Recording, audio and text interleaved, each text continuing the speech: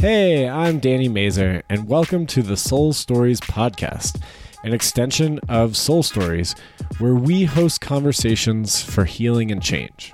America is in the midst of a cultural reckoning, and in this season, I speak with leaders and creatives who provide a well-needed dose of inspiration. Our guests spend their time following their passion, uplifting others, and making a positive impact in what sometimes feels like a bleak reality. This season is about hope and the belief that change is possible. Enjoy! Sarah Jackson is the founder and executive director of Casa de Paz. Casa de Paz's mission is to reunite families separated by immigrant detention, one simple act of love at a time. Sarah's journey is truly unbelievable, and she recounts it in her new book, The House That Love Built. I read it and absolutely loved it. I was honestly shocked by how I really didn't want to put it down. In this episode, we talk about the uncomfortable journey she had to go through to discover her life's purpose, the continuing barriers that immigrant families face, and so much more. This is a super fun and in-depth conversation where Sarah's passion, empathy, and ability to introspect shines. Here's our conversation. How are you doing today, Sarah? I woke up alive, breathing, and I turned over and I wrote 3 things I was grateful for. And that was a good start to my day. As the day went on, it gets a little bit tiresome and a little draining. But then there are moments of life and beauty. I really don't know how to answer this question anymore. It's like, how do you answer it? Like, I don't know. I woke up. I had good points, low points. I'm still alive. Nice. Sounds like a very human answer. Can you tell us a little bit about Casa de Paz for those who haven't heard of it and what's happening with Casa de Paz currently? Casa de Paz means House of Peace, and we are a hospitality home about 15 minutes away from the Immigrant Detention Center in Aurora, Colorado.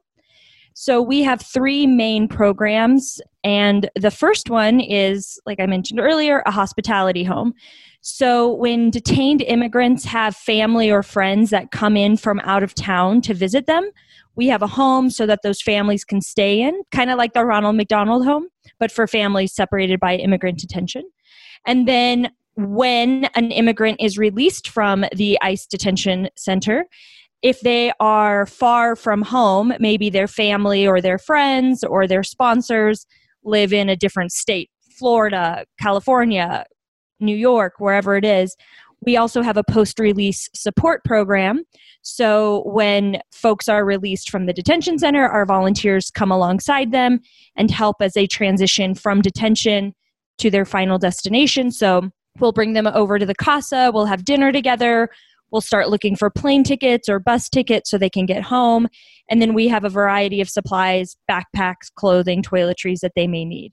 And typically we provide overnight shelter as well. It is a literal home. Casa means home. But during the pandemic, we have been getting folks same-day flights and same-day bus tickets so that they can get home ASAP. And then our third program is our visitation program. So right now, ICE has suspended all in-person visits because of the pandemic. But before the pandemic, we had volunteers that go in every single day just to spend time with folks who are locked up. So I hate the word pivot now because everyone is saying it a million times, but we pivoted, and now instead of an in-person visitation program, we are writing folks in detention through our Pen Pal program, and we're also sending money orders so that detained immigrants can call our volunteers and their family and their friends to stay connected, whether that's a phone call or a video phone call. It sounds like you've been able to keep the services going in a way during COVID. Absolutely. And in fact, in the very beginning, in mid-March, there were several quote unquote mass releases of maybe 8 or 10 or 12 immigrants that were released all at once, which we had never seen before. And our volunteers were ready. And within 1 hour of hearing the news of these mass releases, we had volunteers on site providing the post-release support. Then we also had remote volunteers who were supporting via phone call or text to make sure that all those travel logistics were being taken care of. And that has dwindled off. We're seeing fewer people be released from the detention center these days, but what the core of what we're doing is still functioning, although not many families are coming in from out of town because the in-person visits are shut down, and also the court is still running but not in person. So if somebody came in from out of town to be present for their son's court appearance in front of their immigration judge, they would not be allowed in the courtroom. So the hospitality home is not being used by families right now, but we still have space for immigrants who are released from detention. Okay. Are you currently living at the house then? I am not. My brother, 1 year ago, actually almost to the day, was diagnosed with stage 4 cancer. Oh, wow. And so when he was diagnosed with cancer, he lived about an hour away from Casa de Paz, where I was living. And so I moved halfway between the casa and where my brother was, just so that I could be closer to him. I knew that I would be wanting to spend more time with him. So currently right now, Oliver lives at Casa de Paz, and he is a former guest. He is he's from Cameroon originally, and several years ago he fled Cameroon. His life was at risk, and he came to the United States seeking asylum. And he journeyed from Cameroon to the California-Mexico border. It took him 3 months just to get there. And then once he was there, he lawfully presented himself to the Border Patrol officer, and he asked for asylum, which is his legal right as a human being on planet Earth. It's a human right to at least ask for asylum. It doesn't mean that you're going to win. It just means that you can at least ask. So Oliver lawfully presented himself at the border, asked for asylum. He was detained for over 7 months in 3 different immigrant detention centers, first in California, then he was transferred to Arizona, and then finally to Denver, Colorado. And when he won his asylum case, he was ecstatic, as you can imagine, but he was also released into a city that he had never been to before. And that's where we met Oliver for the first time. And Oliver came over to the casa, and he stayed a few days, and then he went to some friends of a friend kind of a thing in Oklahoma. But it wasn't necessarily the greatest fit for him, and we stayed in touch ever since. And that's when I actually invited him back to live at Casa de Paz to help me on just the day-to-day stuff that we need help to keep the house open. So Oliver lives at Casa de Paz, taking care of all of our guests and all the volunteers right now. That's amazing. After reading your book, it sounds like that is a consistent story in terms of you being able to support and build these really trusting relationships where people really feel at home at Casa. And for Oliver to come back, I imagine that could be kind of traumatizing in a way to have to work with people just coming out of the detention center after he came out of the detention center. Well, it's actually an interesting story because it didn't work out as cut and dry as I just shared. So Oliver gets out of detention. And at that time, we had a couple of volunteers from Mexico that were living at the casa, kind of giving me a little bit of a break because I had started the house. I had lived in this small little 1-bedroom apartment for years and sharing my space with hundreds of people. And I needed a little bit of a break, a little breather. And so Fernando and Rebecca came to the house and stayed for about 6 months. The final week where their time was just about to, the final month that they were staying at the casa, I had planned a vacation over in Europe. My parents lived in Europe at the time, so I was going to travel over to Europe to visit them.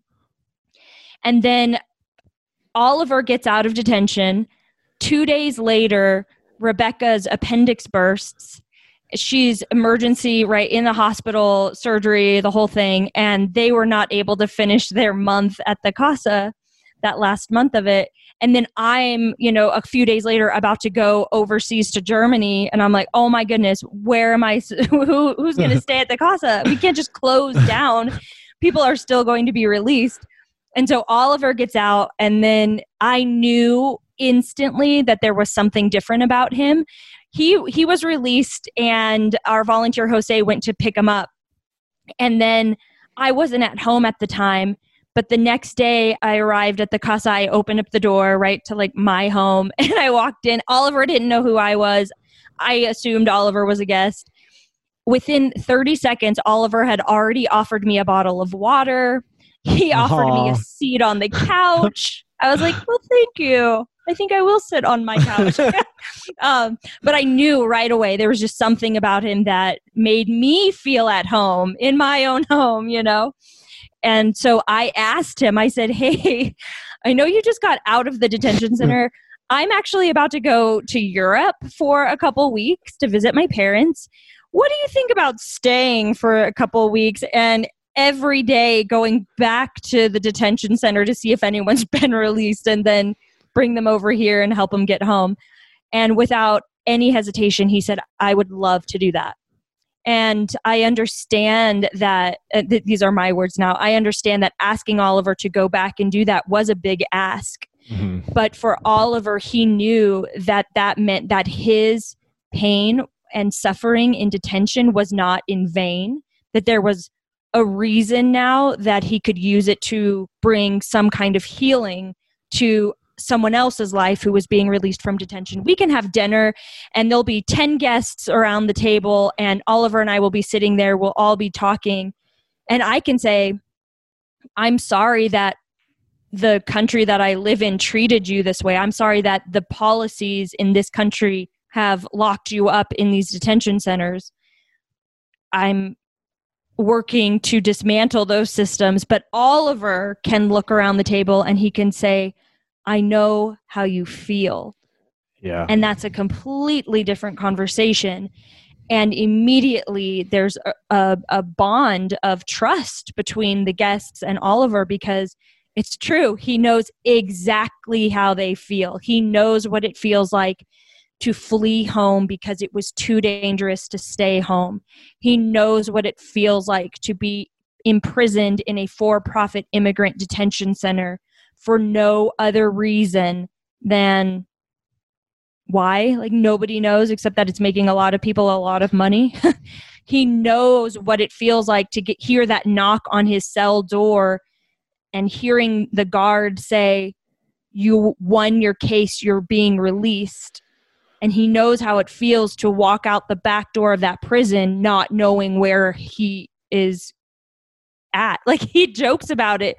He says when he was transferred to Colorado from Arizona, he had no idea. He said, what is a Colorado? Like, he didn't even know what Colorado was.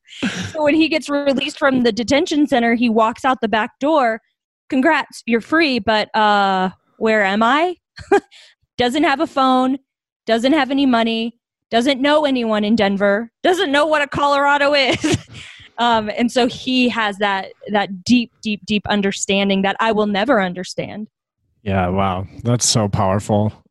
And I want to come back to this because I think there's a lot of stories you can share and it's just so much to unpack. Would you introduce the book that we're talking about?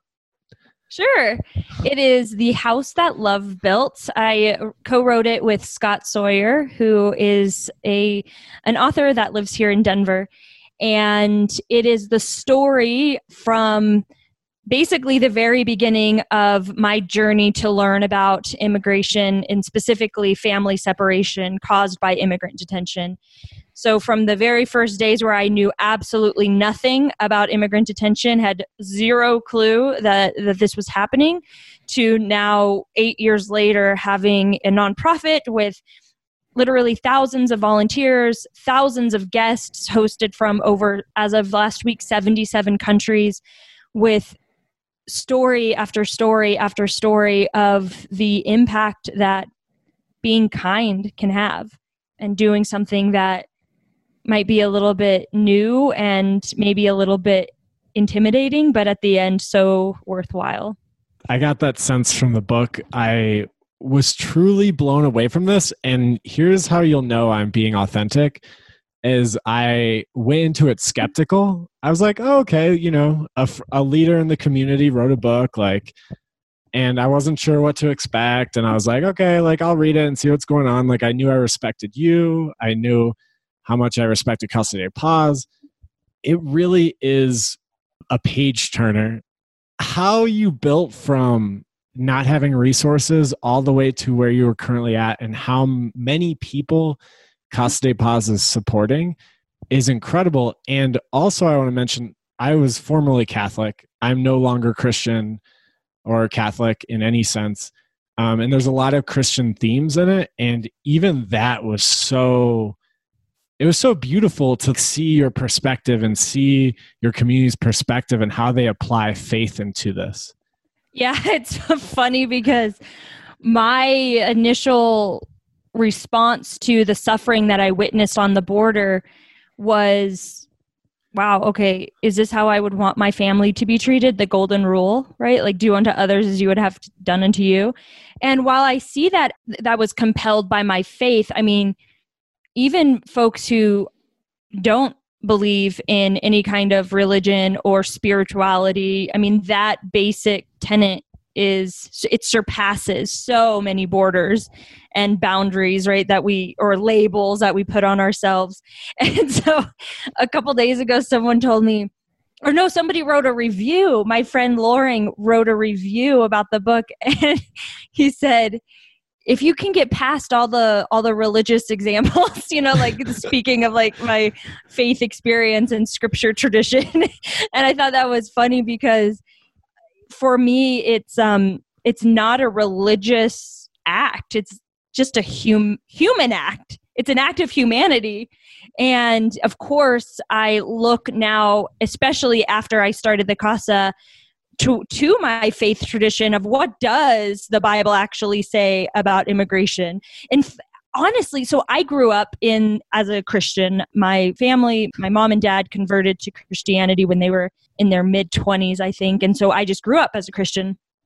I never, ever, ever heard that Christianity had a lot to say about the way that we treat immigrants.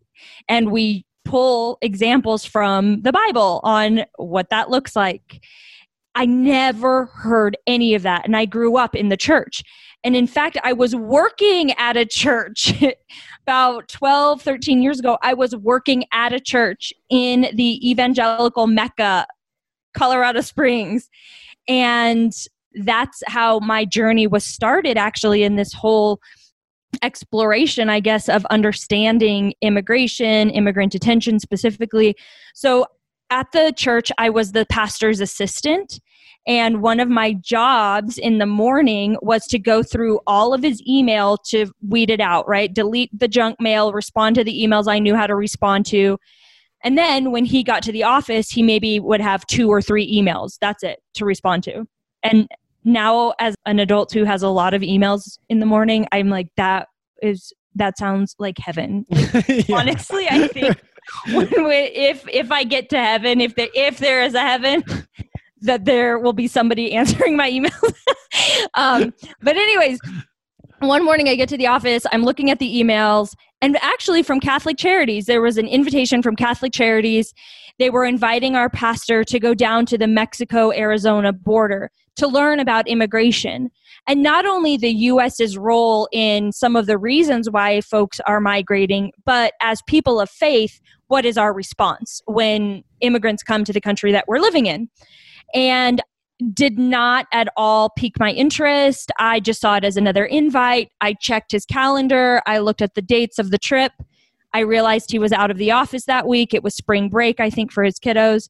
So I'm replying to Catholic Charities and I'm saying, thank you so much for this invitation, but we regrettably will not be able to attend. And I was almost about to press send. And then at the very bottom of that email, there were some words that did pop out at me. And the words were, all expenses paid trip to Mexico. And I'm like, wait a minute, what is this all about? Let me figure this out. I love to travel, and I had never been to that part of Mexico. So I just thought, what if I go instead of the pastor? It's an all expenses paid trip to Mexico. I'll pretend like I'm care about learning about this, but it's just really going to be a vacation for me. So they ended up letting me go. And for the first time in my life, I was hearing people tell me their stories on the border about how our immigration policies are negatively affecting them and keeping them from seeing their loved ones. Like my family, I can see them whenever I want, wherever I want. I mean, my brother, like I mentioned, when he was diagnosed with cancer, my mom got on the second to next flight, not the next flight, but the second to next flight. She was on a flight like that. Boom. She was able to come be here with her son. Right. And that's not something that everyone has the privilege of. And on the border is when I realized, whew, people are telling me things that are happening to their families that I would never be okay with happening to my family. So I can't just stand idly by now. What am I going to do with what I just learned? Yeah, that seems to be a theme throughout the book. Your ability to take that lesson of do unto others as you would want to do on. Can you say You're it? so close. I'm so close. Do unto others as you would want to have done unto you. Great. Something like that. Don't quote me. Don't open up your Bible, Danny. I know. I went for the unto, and the unto is just... That's the... Who uses that word? And what... Treat others the way you want to be treated. There we go. There we go. What do you think the difference is between somebody willing to apply that and somebody who is not able to see that for themselves? Like for when injustices are happening to immigrants and refugees and detainees and people in detention and you going over across the border, what do you think makes somebody be able to be like, this is not right, I want to do something about this?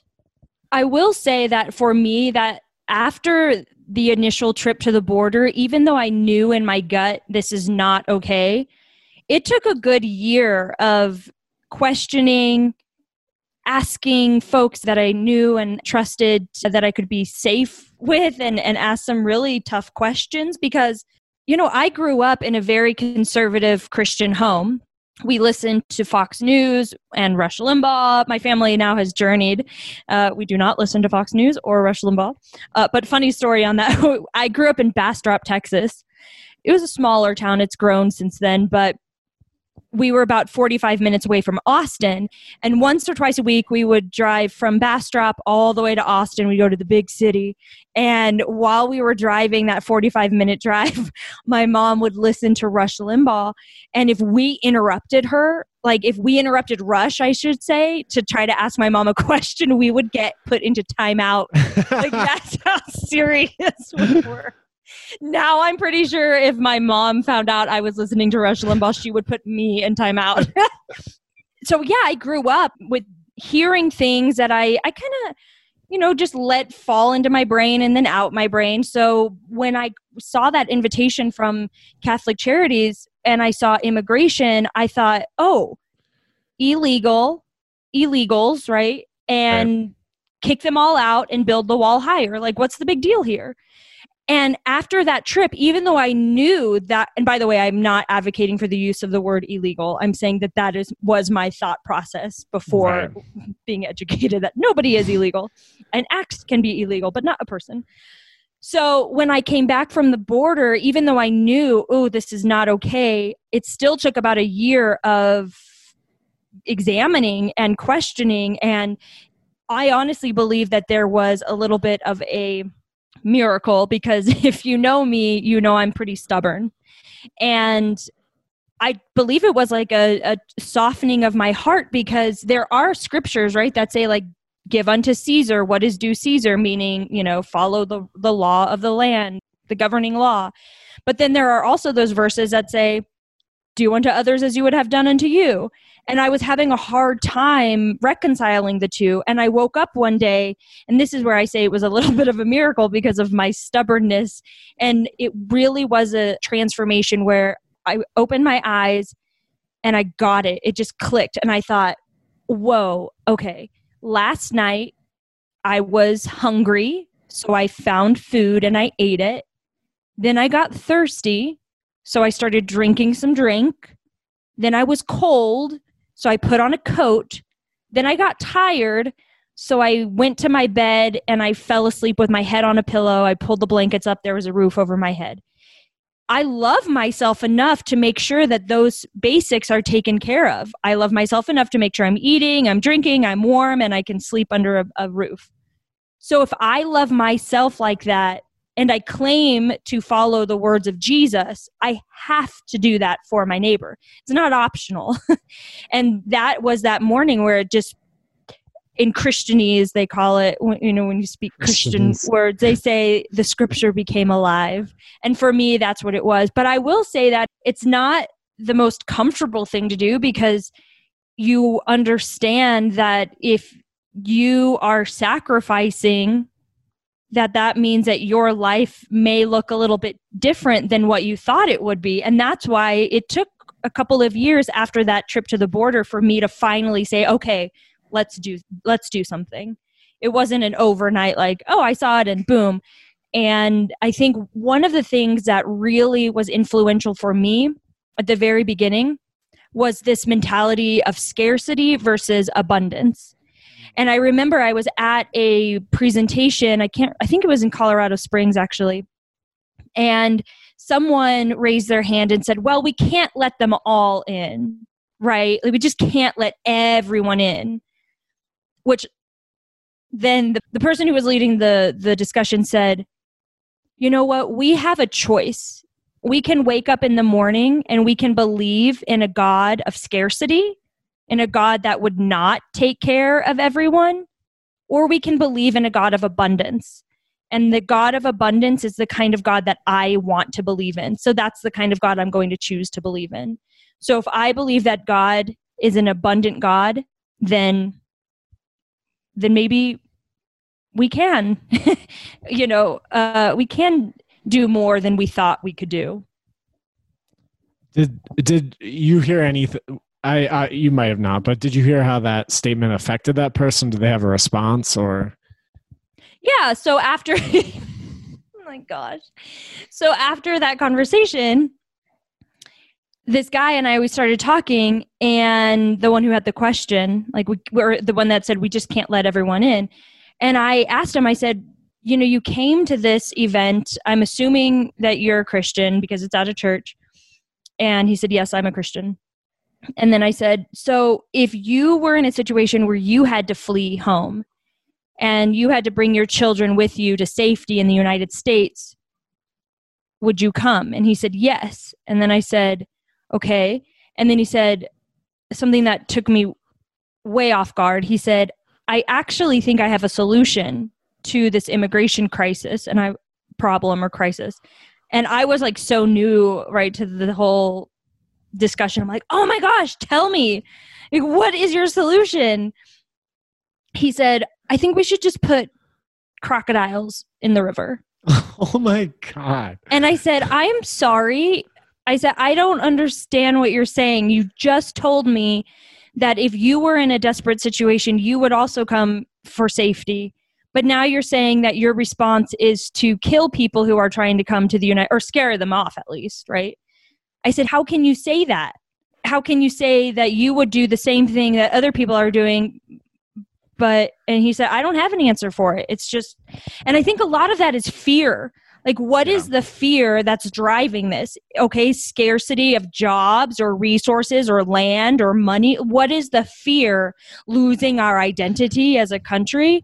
Last night, it was like, I don't know, 11:30, 12 midnight. And I was watching a video from earlier on in the day. It was my mom, and she was playing with my little niece, Gabby. And all of a sudden, I started crying. And I'm like, oh my gosh, what is that? What is that emotion right now that I'm feeling, that I'm crying and I'm sad when I'm seeing a joyous moment? And then I realized there's going to be a day where my mom is not here anymore.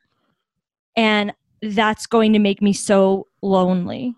That was such an uncomfortable experience for me. But I asked myself, why am I crying? Why am I crying when I see this video? And I had to be uncomfortable and it hurt. And even now my chest is hurting a little bit. But at least I understood, oh, I'm afraid of being lonely. So when we do have these knee-jerk reactions to don't let them in, America first, those kinds of things, like what is that? What's the underlying fear or emotion? And I think all of us could benefit from digging a little bit deeper than just, build that wall. Yeah, there's so much in there. And I appreciate you mentioned just like being able to take action on this. Kind of sounded like similar to what you just said, which is like a process of reflection and a process of opening up and a process of allowing these like uncomfortable emotions to kind of sit with yourself. Well, at the very beginning, after I came back from that trip, a couple of years took me just researching, figuring it out. Finally, I moved up to Denver because I was still living in Colorado Springs. I was working full-time at that point in my life. So I asked my supervisor if I could go down to part-time and then move up to Denver so that I could start something. I didn't know what it was that I was going to do up in Denver. I just had this feeling, this like intuition gut thing that was like, move up there. So I finally moved up. I moved about 5 minutes away from the Immigrant Detention Center.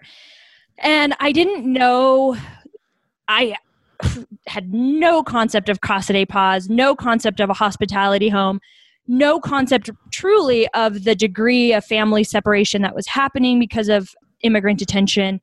I just knew that whatever my response was, it was probably going to be around family, because all of the folks that I met on the border told me stories of them being separated by their families or coming to the United States to reunite with their family, or just being deported and then not knowing if they would ever see their family again. So family was that consistent theme.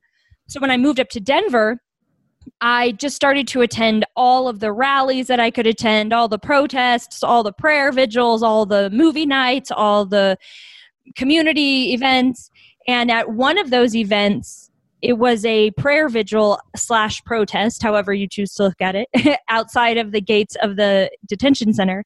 And we just stood there, to raise awareness, A, that there's an immigrant detention center in Colorado, and then 2, to bear witness to the sufferings and the injustices that were happening inside those 4 prison walls. So it was at one of those vigils where somebody said the name El Refugio, and I thought, what is that? Like, I know it's a Spanish word, but what is El Refugio? And they said, oh, it's this home in Georgia. It's about a mile away from the Immigrant Detention Center. And the Immigrant Detention Center in Georgia holds 2,000 men, the largest one in the country. And El Refugio has this home where families of detained immigrants can stay when they're driving in from out of town. Maybe their family lives in Tennessee or in Texas or in Oregon. So family wanted to come visit their dad, their grandpa, their brother, their son in the detention center in Georgia. They could stay at El Refugio. So a home that you let people stay in. I knew immediately that's what I wanted to do. I knew it. The first thing wasn't like necessarily, oh, well, what can I do like to make the biggest impact? Or it was literally, I was like, oh my gosh, that sounds so easy. So easy. I was like, all you have to do is get a house and let people stay with you. Like, how much easier could this be? And then I thought, in addition to it sounding very simple and easy, it really centered around the idea of family.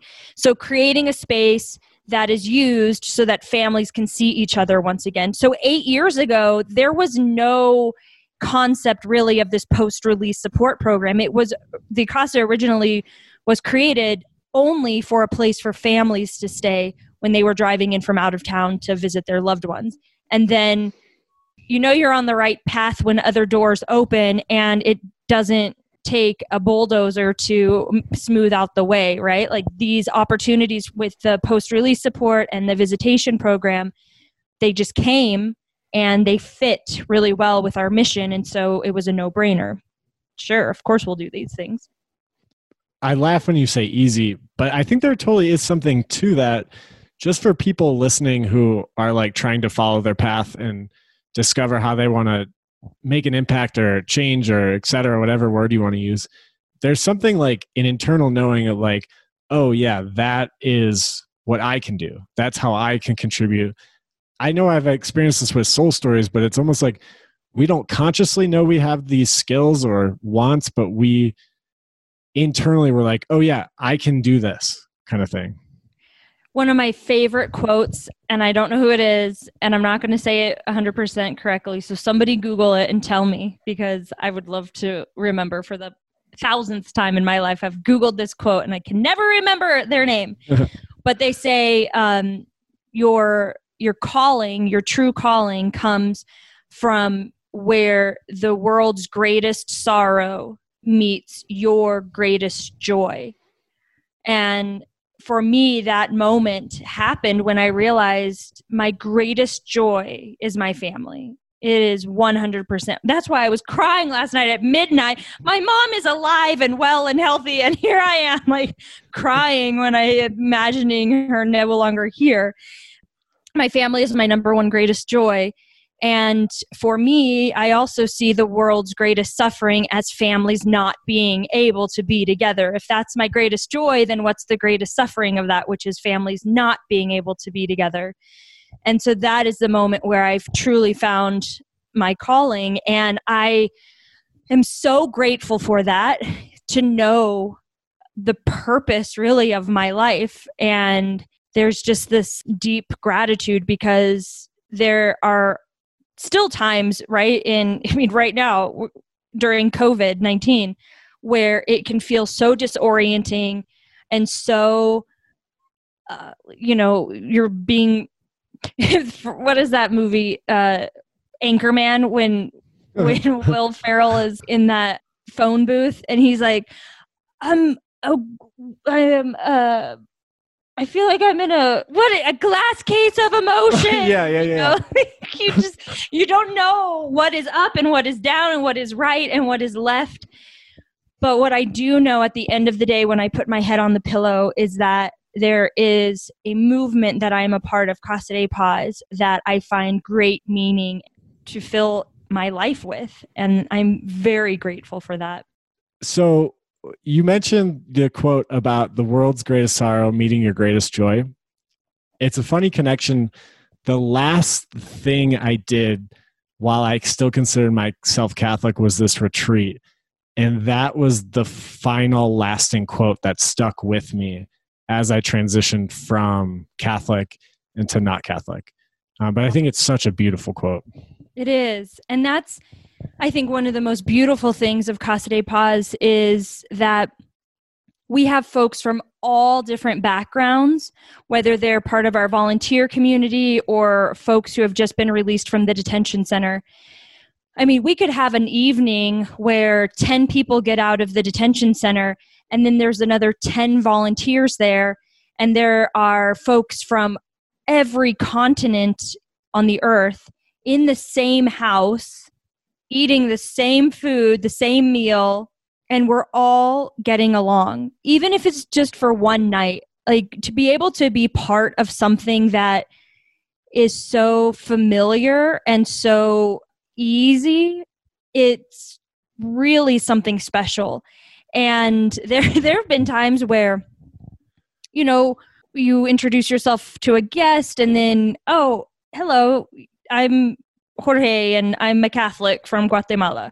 Or, hi, I'm George and I'm from India and I'm a Sikh. Or, I'm George from wherever and I'm a Muslim. Like, in one night, you can meet so many people with so many different stories behind their names, and it's a gift. People continually say, thank you, Sarah, for doing this, and thank you for starting this, and thank you. And I'm like, actually, I feel like this is a gift to me, to be able to even have a conversation with you, Danny, like an ex-Catholic, but we find that similarity that reminds us that we're more similar than we really think we are at the end of the day. There was one night a few years ago, we have a really good partnership with DU, the University of Denver, and they have some of their students do their service learning hours at the CASA. And one evening, some of the students from DU were over, and then we had a few folks who had just been released from detention. We were all eating dinner together, and the student from DU didn't speak any Spanish, and all the guests that evening spoke Spanish. So she was having a little bit of a hard time communicating and, using Google Translate or finding a dictionary on her phone. But then at the end of the evening, even though she hadn't been able to have a meaningful, for her, conversation, right, for what she thought would be meaningful, it was just all small talk. But at the end of the night, she was sitting next to this guy who, it was time for dessert, and a bowl of fruit was being passed around, and they both reached for the same green apple at the same time. And for her, that was the moment, the most powerful moment of the evening for her, when she realized, this guy who I've been sitting next to for the past hour eating dinner together, don't know anything about him, but I know that he likes this green apple, and I know that I like this green apple, and that's our common bond. For her, that was powerful. Hi, everyone. I want to pause this conversation to tell you a little bit about Soul Stories and how you can support. Our mission is to host conversations that facilitate personal healing, human connection, and social change. We host a wide variety of online and in-person events, as well as this podcast. Check them out and engage with them at soulstoriesdenver.com or on Facebook and Instagram. This organization is completely volunteer-led, and we are working day in and day out to bring people together, fight loneliness, and work towards healing ourselves and society. If you believe in this work, please consider signing up for Patreon or sending a donation to our Soul Stories Venmo account. Both are linked in the description. Thank you for listening, and now back to the episode. And I love it. A green apple. I mean, speaking of green apple, I don't know what your favorite candy is, but have you ever had those green apple lollipops with caramel on top of them? Oh, yeah. Ugh. Those are so bomb. I know. That reminds me of fall. So that little moment of connection is a huge theme throughout the book. You in your mission statement, you say small acts of love and these like moments of just breaking through to people's humanity. That seems to be a major part of what you guys do. Yeah, and for the past several years, it's pretty much been, I don't want to say an accident, but it just has happened that way. And it's been astounding to watch this coordinating effort of thousands of volunteers coming along, thousands of folks being released from detention, and it almost seeming effortless. And now that we've had 8 years of great success in the terms of we've been able to do exactly what it is that we said we wanted to do from day one all the way now to year number 8. But looking forward to the future, I also want to be more, I don't like the word intentional, but I guess intentional or proactive in finding additional ways to create opportunities as a volunteer community to understand a little bit on a deeper level. Like it's very simple, right? To bring a meal or to drop off toiletries or to spend an hour with someone in a detention center. But it takes a little bit more reflection and a little bit more time and effort to start to understand some of those root causes of, wait a minute, why would someone actually need to flee their home? Why would someone then be put into a detention center? Why would someone be held in a detention center for months or years at a time? Why would someone be released from a detention center stranded in an unfamiliar city? So unpacking these steps, that's what we're developing right now, is a curriculum that we're going to take our volunteers through, and then anyone new who would like to volunteer, so that when they do come and have a meal with someone released from detention, there's a deeper understanding. And it took 8 years to get to that point of finally implementing that, but I'm a firm believer that it always happens at the right time. And every single person that I've talked to about this idea really understands it and appreciates it, because speaking as a white woman, I think that there's a lot of white folks, including myself, we don't necessarily see the power dynamic that is so now blatantly obvious because people have pointed it out to us. But when we're living in these systems that keep us comfortable and not, I mean, did you hear, Danny, that the government is threatening to pull funding for schools that incorporate the 1619 podcast in their curriculum? Do you know that podcast? Have you listened to it? I haven't, no, but it's phenomenal. Heard of it. It's phenomenal. And it goes into the history of actually the first boat of slaves, of Black people from Africa, of, you know, Africans that landed in the United States, and then the history forward from that. And now our government is threatening to pull funding from public schools that use that in their curriculum simply for telling the truth. So it's a crazy time. So it really is going to come down to our personal commitment to learning and then unlearning systems that have kept us, I'm speaking us as white people, kept me in a place that, and people of color in a separate place. I'm curious if you think that will alienate any people interested in volunteering at Casa de Paz. Yeah, we've had those discussions as a team. And there's a way, I think, that we can introduce this without having someone turn around and run. Because even though we may speak the truth, we want to speak it in a way that people can hear. I was listening to a podcast the other day, actually. They were talking about this use of like publicly shaming people on social media and how it just doesn't work. The real change that people experience in their own personal lives isn't going to be because somebody shamed them. Right. Even though I have done that myself, you know, like screenshotted something somebody said and said, hey, did you know that so-and-so? And I mean, I think that I'm still not going to say that wasn't appropriate of me to do, but apparently the studies show that that's not where real transformation comes from. So I think there is a way to have this conversation that can invite people in. And if before this, 100 people came to drop off a meal and now only 95 come because 5 people don't want to have that conversation, that's okay. Yeah. But we can find a way to, I mean, that's exactly what you do, right? Like you create these opportunities for people to come together to learn from one another, even if we're coming from what we think are, you know, 2 different sides of the table or whatever. So maybe you can help me understand how to do that then. Well, what I said in the beginning, I kind of brought it up because I am a huge proponent of Christians in Christianity that really, because when I was Catholic and my liberal progressive Catholic friends, like we really were like, Jesus has this example of like being with the poor, being with the underserved. And I know that's something you really stand for.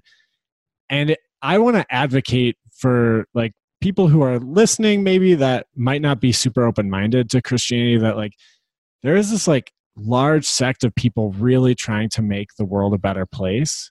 And I see Casa de Paz as like the bridge to Christians or conservative, Republican, Christian, or whatever you want to label them, being able to show them like a different way, a more compassionate way.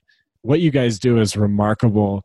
And I think people that are identify as conservative can hear that message if they are Christian from other Christians as well. Totally. Yeah. It's a message that, I mean, earlier on, I was speaking Christianese. You know what I mean? Like, it is more easy to hear or digest, I think, if you can instantly understand there's a bond there. And I just want to also appreciate and say thank you for that compliment, because another one of my favorite quotes is from St. Francis of Assisi, and he says, "Speak the gospel, and when necessary, use words." I've read that in your book. It was so good. Yes, right? I mean, and it's so true that people who come to the CASA who have just been released from detention, oftentimes they ask me, why are you doing this? Actually, there was this one time, I can't remember if it made the final cut of the book, but there's this one guy. He gets out of the detention center. I walk across the street. I mean, we're right across the street from the detention center. I can see it from my apartment. So I walk across the street, pick him up, bring him over to the CASA. And Spanish was not his first language. It was his second language. And Spanish was not my first language. It's my second language. Well, I can't even say it's my second language. I can barely speak it, but I can put a few words together. So we're trying to have this like conversation together, very basic. Like, are you hungry? Are you thirsty? Here's the bathroom. And then around dinner time, this was way back when this guy and me, and we were having dinner. So there weren't other people around the table to like help me with my Spanish. And he asked me, he said, why are you doing this? Like, why are you opening up your home? And I didn't know how to say unto, right? Do unto others as you would have done unto you. I didn't know how to say that in Spanish, but all I knew how to say was somehow I wanted to say like, you're my family. So I said, because you're my brother. And the look on his face, he was like, what are you talking about?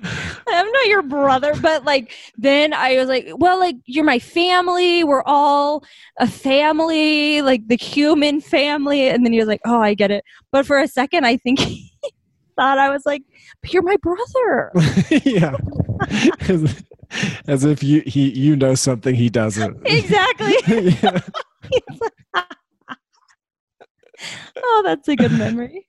Oh. I'm glad you said it out loud, because when you read books and you say the words in your head, but you say them wrong the whole time. Yes. What was El Rey Fuhijo? Did I say it right? Yeah. Are you asking, is that how you say it? Yeah, that's what I was asking. Oh, yeah. El Refugio, the refuge.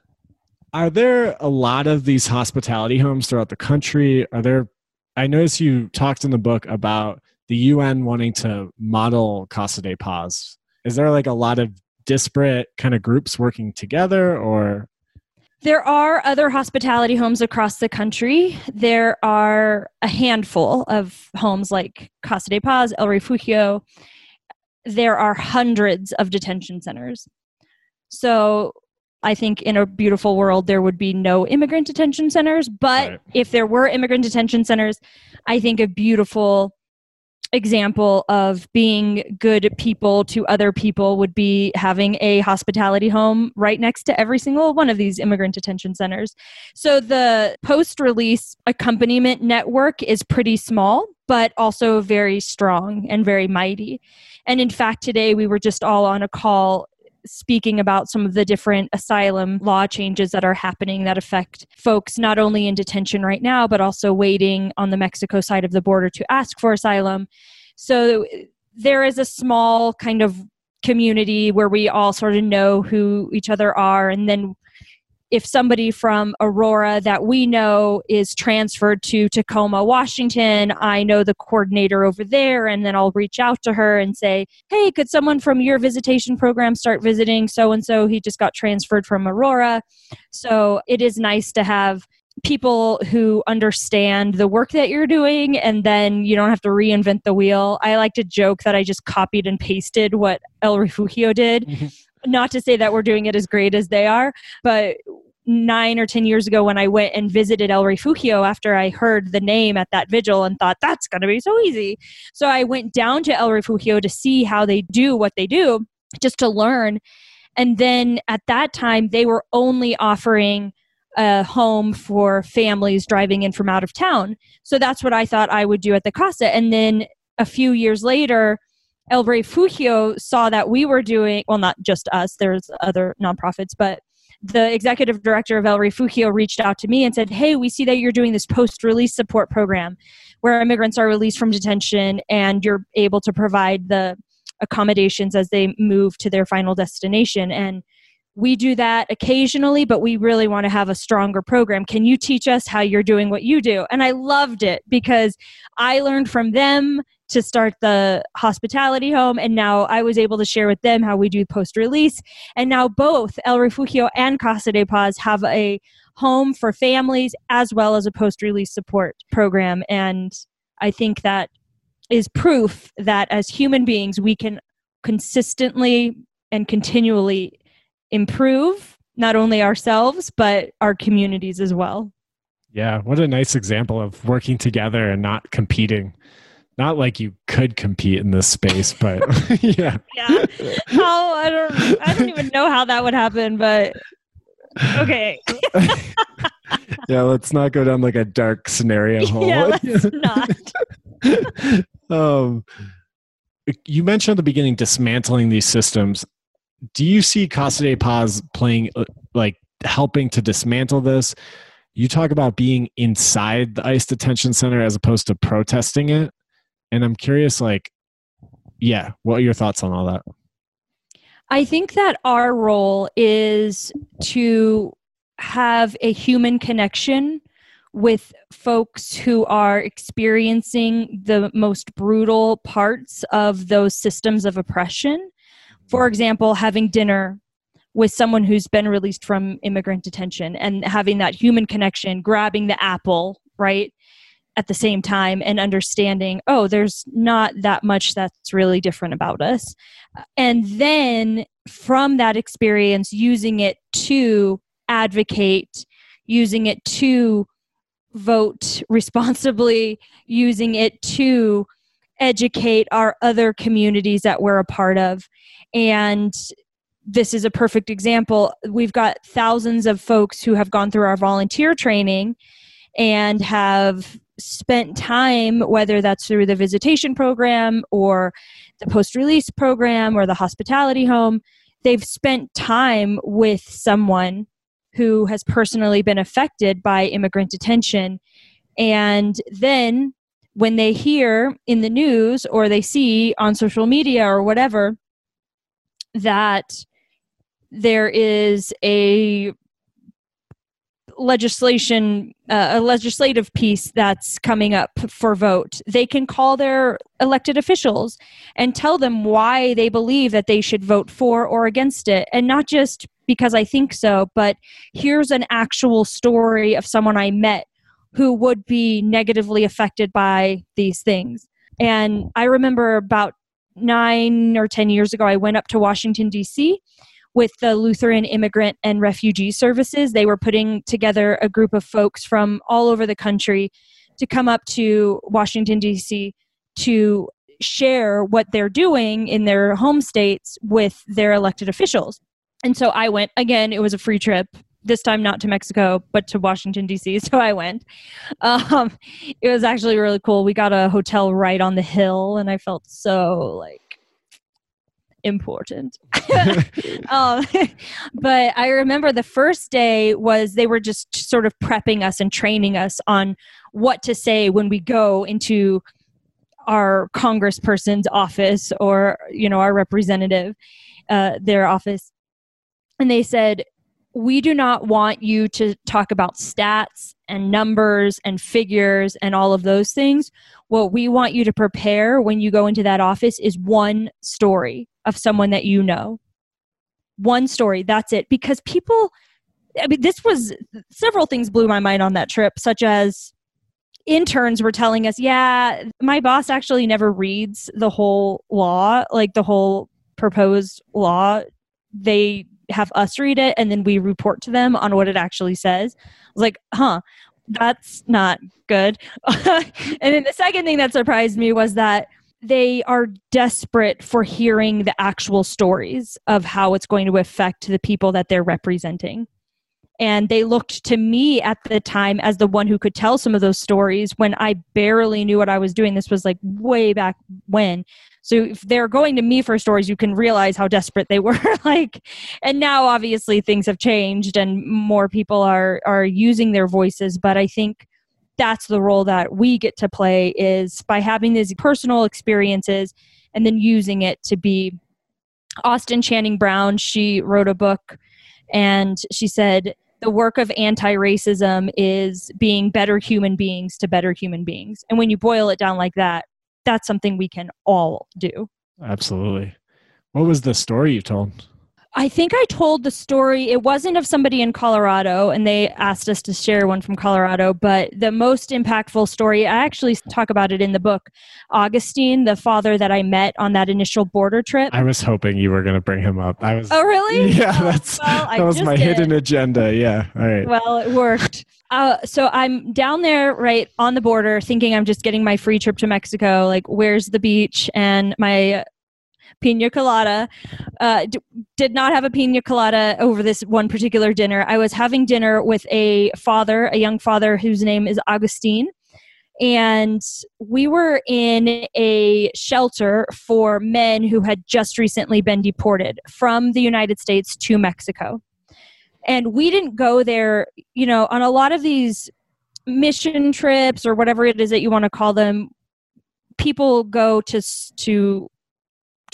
do the work, right? To cook the meal, to serve the meal, to clean up after the meal.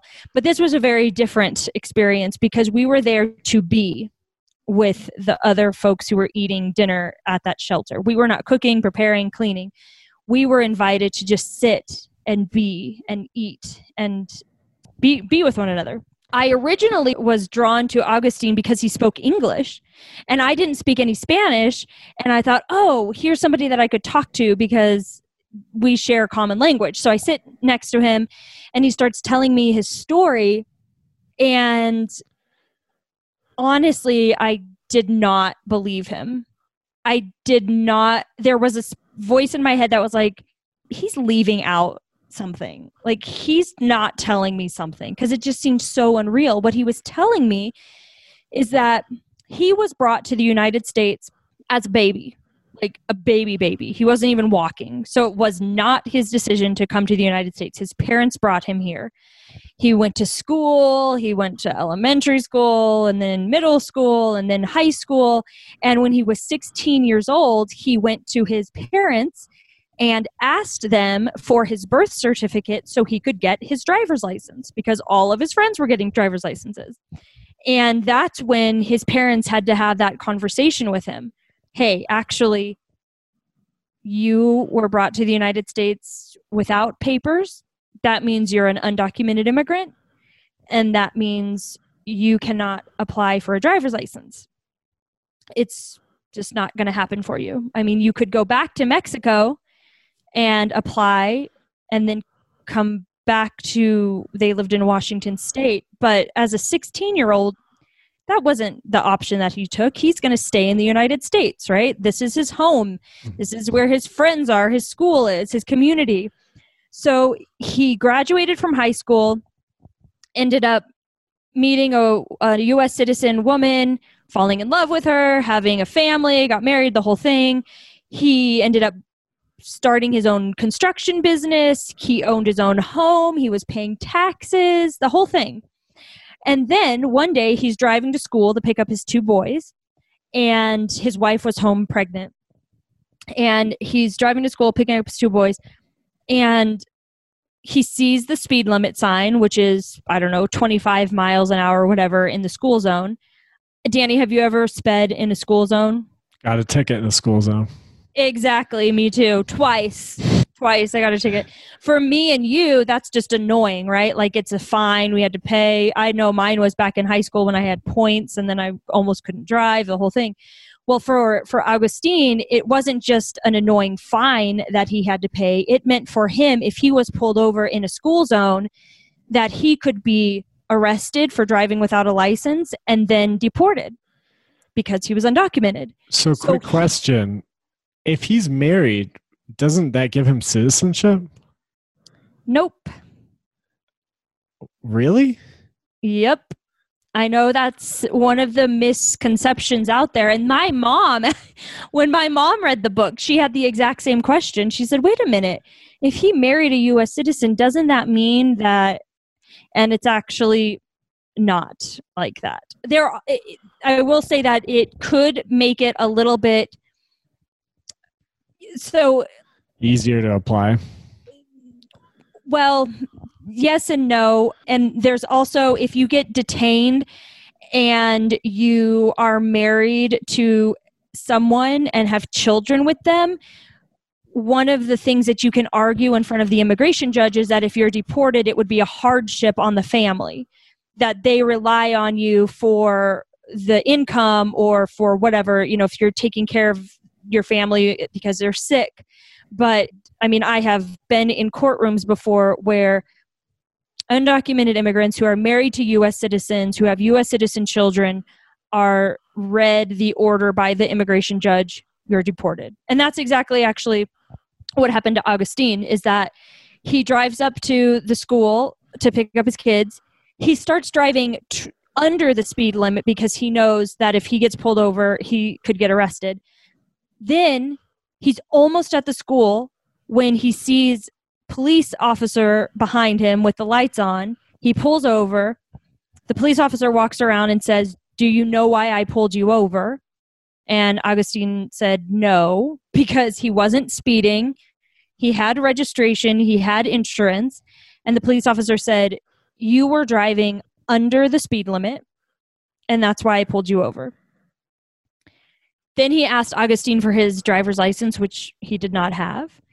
He was arrested on the spot. He was then transferred to a local jail where they found out he was undocumented. When they found out he was undocumented, they moved him to an immigrant detention center. He spent months in that immigrant detention center, and then finally his immigration judge denied his case and he was deported. And that's where I met Abel. He had just been deported from his family. His wife was actually pregnant when he was detained and had their baby girl while he was in detention. So he was never actually able to hold his baby girl. And he was telling me these things. And I thought to myself, well, the question that you had, like, wait a minute, if you married a U.S. citizen, doesn't that mean you automatically are also a citizen? Or I thought to myself, why would we deport someone who's never committed a crime? Like, you hear these things like right. that you grow up believing in this country that values family, but here's a father who had never committed a crime before, had done all the things that we're told a good citizen should do: pay your taxes.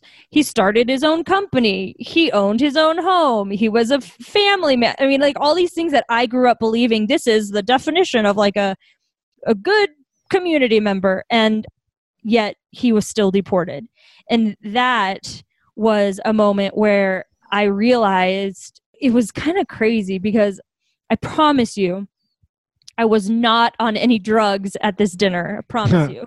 But what happened was that as he was telling me his story, and he kept talking about his 2 boys and his girl and his wife, I saw his face. But then it started shifting and transforming. And then there were times in the conversation where I saw my dad's face, and it wasn't Augustine anymore. It was my dad. Like viscerally? Yes. Wow. And then there were times on that same trip where we were putting water out in the desert, because immigrants that are crossing oftentimes will die simply from dehydration, simply because they didn't have enough water to drink. So we went and put water on the trails that were popular for migrants to cross. And we happened upon a group of immigrants who were crossing from Mexico they were trying to get to Tucson. And there was a young woman there who was just a couple years younger than my sister. And it was cold. We were there in February. It was so, so cold. And she barely had this like very thin sweater on. And the group, there were 8 or 9 of them. They had one blanket to share. And when this young woman looked at me, the same thing happened. Instead of seeing her face, I started seeing my sister's face. And there is no greater feeling for me of all of the feelings of love, of anger, of joy, of protection, of whatever it is that I'm being propelled to do when I think of my family. Like 2 summers ago I'm sure you heard, well, yeah, I think we actually met 2 summers ago because of the zero tolerance policy, I think. How did we meet? Do you remember? Yeah, we met because we were on the Good Cinema panel.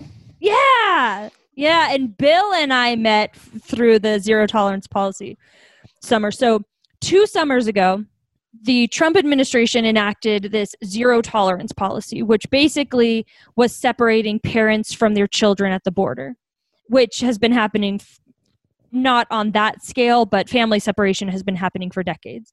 Right. But it was ramped up 2 summers ago.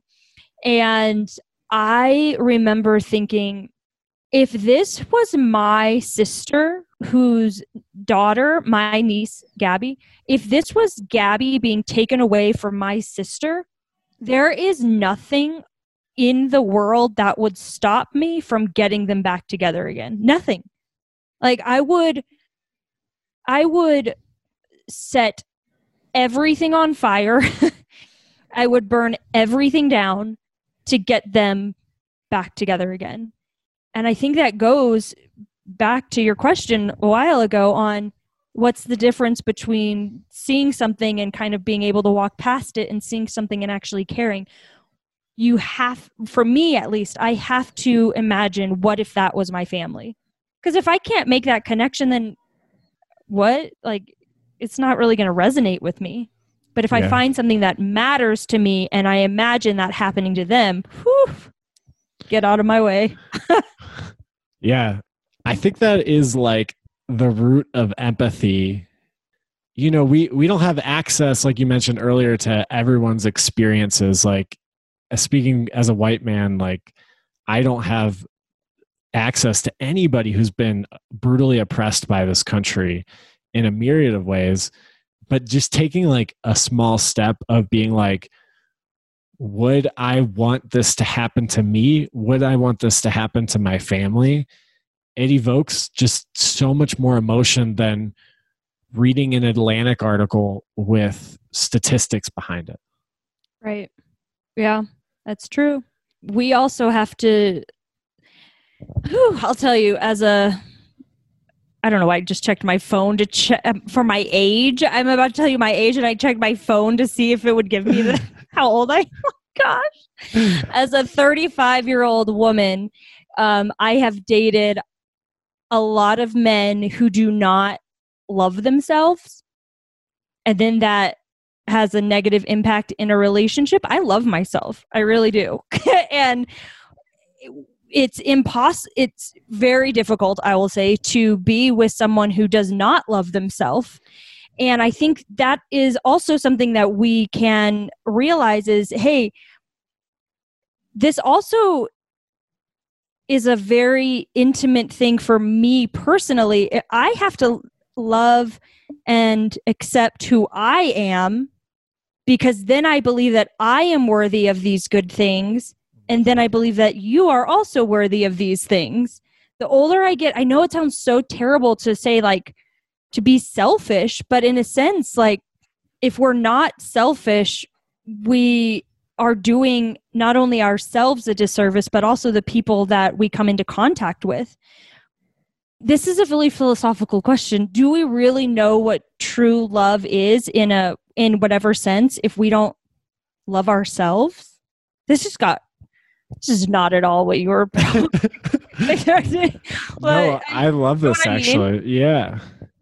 Yeah, and I think this is interesting because it is a question I actually had when I read the book, was your relationship with yourself.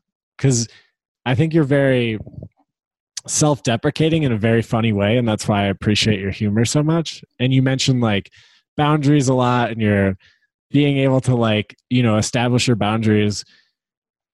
Did you have to learn how to love yourself alongside this journey, or did you love yourself before the journey started? I will say that the CASA has taught me how to better love myself, and not day 1 or day 2 or even year 1 or year 2. I'm talking about a year and a half ago. I had an experience where I was writing a speech. I was auditioning for something and I was writing a speech, and the point behind the speech was simple acts of kindness. And I remember thinking to myself, well, I was kind of having a pity party because I had I'd been dating a guy, we just broke up, and I was feeling really bad about myself and wondering, was it really worth it? Like doing these past 7 years of CASA and really focusing on that and maybe missing out on finding someone that I could, be a partner with. And I remember thinking, okay, if my sister, once again, my family, if my sister traveled to China and was put into a detention center for some reason, and then was held there for 2 years, and then she's released in the streets, totally foreign city to her, doesn't speak the language, doesn't have any money, doesn't have any clue as to how to get home to the United States. If there was a kind woman in China who came to Anna, my sister, and said, hey, come over to my house. I've got a place. I've got a phone for you. I've got some hot food. I can get you a clean set of clothes. You can take a shower, and then I'll get you a plane ticket. You get home to your family.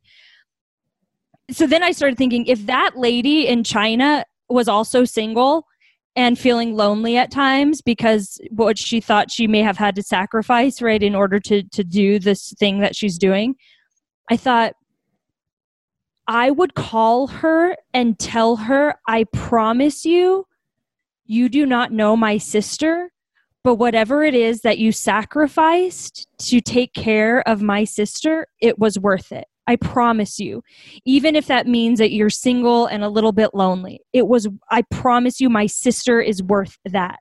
It's worth a little bit of your loneliness. It's worth a little bit of your singleness.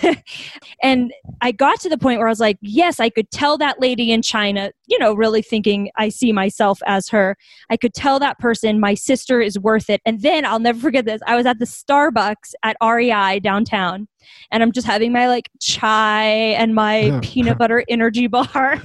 And I'm sitting there. And then I thought to myself, wait a minute. What if that person released from the detention center wasn't my sister? What if it was me? Could I also tell this single lady in China, I promise that your loneliness and your singleness was worth it to help me? And for whatever reason, I had a feeling in my gut that said, yes, I could tell her that. So just gave me the chills. I know that changed because for so many years I'd been doing this thinking, oh, my family is worthy of this kindness. A stranger is worthy of this kindness. But am I worthy of it? And the answer is yes, because if they are worthy, then I am also worthy. Wow. And do you feel like that was a switch for you, or do you feel like that was just like a discovery? Like you had it, it was there, and you just were like, oh, I do love myself. Or do you feel like there was like a switch that happened? That's a good question. I think I might have to think about that a little bit longer before I know the answer. I mean, I know that I've always loved myself in the sense of I'll take care of myself, my basic physical, like food, shelter, clothing kind of a thing. But it might have been a little bit of a deeper level of love, that I not only love myself enough to do the basic stuff, but also emotionally, like my inner being. To feel it. Yeah. I'm really happy we're talking about this because it is, self-love has been a really, really long journey for me, and it still has its ups and downs. And I think that is the way for a lot of people. And I think even this is, I'm projecting, but as I was reading this book, it truly is amazing the level of empathy you exhibit and put into action. I truly was awed. I was talking to my girlfriend afterwards, and I was like, oh my God, I don't think I'm a quarter of this empathetic. Well, I mean, I will also say that at the very beginning of starting the CASA, I'm a list maker. I make lists and I love to cross them off and get them done. So I think a lot of the initial kind of energy behind it was also very task oriented. And I know that sounds really bad, but give me a list of 20 things to do and I will do it. But give me one thing to do that takes reflection and time and quiet, and that's a lot more difficult for me. So I think a lot of the stuff, right, that we've done, whether it's creating these pen pal programs or, putting a wish list together and folks coming by and donating or coordinating meals, that's the easy stuff for me. But the harder, and that's why I'm excited about this new program that we're going to take volunteers through, because I think for a long time we've been doing really good things together, and now we can take it a level deeper where we can start examining some of the stuff that's not as easy as making a meal, if that makes sense. Yeah, and I appreciate you giving voice to that and being vulnerable during this and like really showcasing like your humanity in it, because it does seem like you were just following a path and it has its challenges, and you're like, okay, I'm here, I can do this, but I got to go a little bit deeper and I got to challenge myself and I got to go here next, which is common for everybody. Is like, we're on this road and we're like, I want to go here, but I don't know how to. Okay, I'm going to go. Oh, and it's this like back and forth until you like do the thing. It reminds me of this one time where I was at the volleyball gym. So I started a volleyball league also, which raises money so that we can pay the bills of Casa de Paz. And so I'm at the volleyball gym trying to coordinate, dozens of teams. It's the finals, the tournament, tensions are high. Everyone wants to win. So I'm really focused there. Then I get a text from Oliver at the Casa, and he says, the toilet is overflowing. There's like water everywhere. What do I do? And my first thought was, it's a guest. Like, how could they mess it up like that? Like, how could they? I blamed it on the other person. That was my initial reaction. Not that maybe I had clogged the toilet, or like Oliver, my roommate, had clogged it. Like I immediately wanted to blame the other person. It's those moments where you think, oh yeah, like I think I might have had a breakthrough, and then you're like blaming the clogged toilet on the other person, like because they're different and you don't know them. They're like, oh gosh. I appreciate that you're able to take those thoughts and challenge them and, do positive things with them. What am I going to... I just remember laying in bed that night and I was like, Sarah, you literally spent all day talking about seeing yourself in the other and seeing connections, and then you're going to blame the toilet on the other person. And that's happened more than once, obviously. That's how I feel like with vulnerability with Soul Stories. Is like vulnerability is like my core thing, and just like some of the times where I'm just like, fuck that guy, it's like it's like, oh, can you really do this? Can you? The other day I was driving home and the car in front of me had a Vote Trump 2020, and I was like, this guy better not live in my apartment because in like my apartment building. I'm like, because if he does, we will have conversations. I almost wanted to like flash my brights at him. Like it was in the middle of the day too. Like it would have even mattered. And then I was like, okay, like you really, Sarah, this is not your best moment. You're like, you will have a conversation with me and I will treat you with compassion, but I won't like it. Once a black ball at a time. Oh, that's so good. Well, as we're starting to wrap up, I'm wondering if there's anything we missed here that you'd like to cover or share or, encourage people to get involved with. I just want to give a huge shout out to Scott Sawyer, the co-author of the book. He didn't know who I was. I didn't know who he was. He heard a little bit about the Casa after reading an article about us.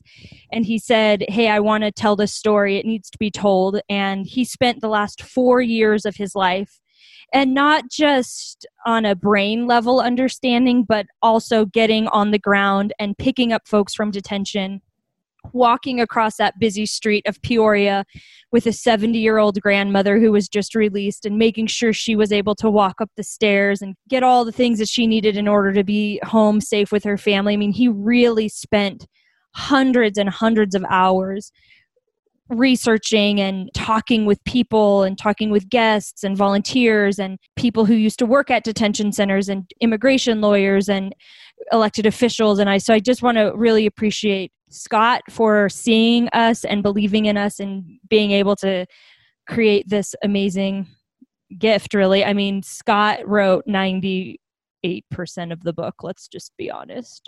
Wow. So he took those stories and formatted it? Yeah. And when he was giving me some of the rough draft of the first few chapters, I was like, how do you know so much about me, Scott? Yeah. Like, what is going on here? You know? So Scott, thank you for believing in us. And then obviously a huge appreciation to the guests who let us share their stories and to amplify their voices, for the volunteers who are the most amazing people that I know. And if other folks are interested in volunteering, you can go to our website, which is CasaDePazColorado.org. And we have ways that you can volunteer in the midst of a pandemic. There are ways that you can get involved socially distant and keeping safe. So you can check out all of that on our website. Well, this has been an awesome conversation. And shout out to Scott, because I am an amateur fan of writing and I feel like I can spot good writing. And this was quality fucking writing. Like, he really put together a book. It built tension in all the right ways. I encourage anybody listening to pick it up, to buy it, to support Casa de Paz. We probably covered 5 to 10% of what's in that book. There are so many deeply moving personal stories to reflect on and to challenge yourself and to grow with and to just feel all the feelings. Well, and one last thing too, if you go to the website, we have a section there with our book information, and you can actually download bonus materials as well. And some of those bonus materials are recipes that guests who stayed at the Casa told us. And these are foods that are from their home countries. And so you can go and download those. And while you're reading the book, you can also cook meals, fried plantains or tostadas or spaghetti, from all over the world. And then you can read a little bit more about those folks' stories of why they came to the United States and their time either in detention or fighting deportation. There are a couple other bonus materials on there as well, but you were talking about diving into the book, but you can also dive in another way with those amazing recipes. That's amazing. Well, thank you so much for talking, Sarah. Sure. Thank you for having me. Thank you for taking time out of your day to listen to the Soul Stories podcast. These conversations are absolutely one of my favorite parts of working within Soul Stories. I hope you leave feeling inspired and energized. If you like what you heard, please leave a rating and or a review wherever you get podcasts. It really helps amplify the show and, most importantly, the voices of our guests. Thanks, and see you next time. This is Danny, signing off.